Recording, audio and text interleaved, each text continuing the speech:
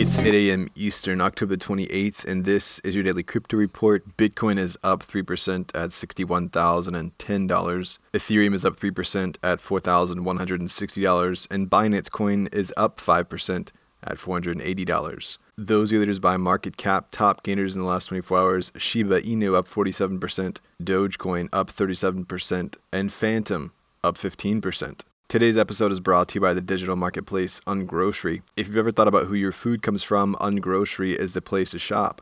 Join the food people online at ungrocery.com. Well, Cream Finance has been hacked for more than $130 million. The hacker stole mostly Cream LP tokens and other ERC20 tokens.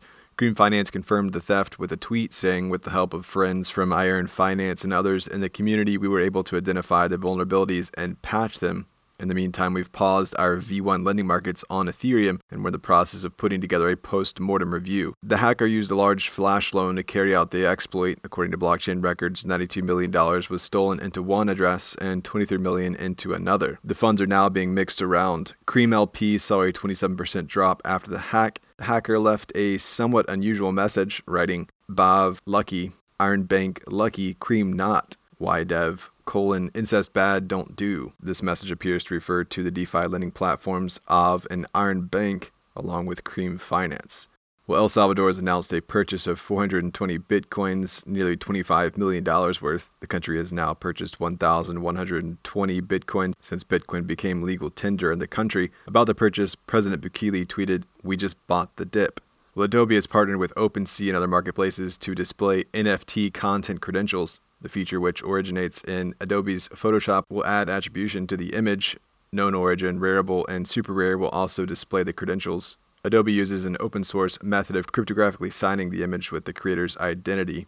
Ryan Fouty, OpenSea's vice president of business development, told The Block the feature will increase the transparency even further. Potential NFT buyers can verify these credentials by uploading the image using a dedicated tool from the Content Authenticity Institute, a project originally launched by Adobe, Twitter, and the New York Times.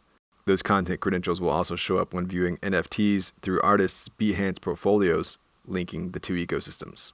And finally, China says it will release a new national blockchain standard next year. In the midst of an ongoing crackdown on the cryptocurrency industry, Beijing is pouring resources into blockchain for governmental and enterprise use. The work is being undertaken by China Electronics Standardization Institute.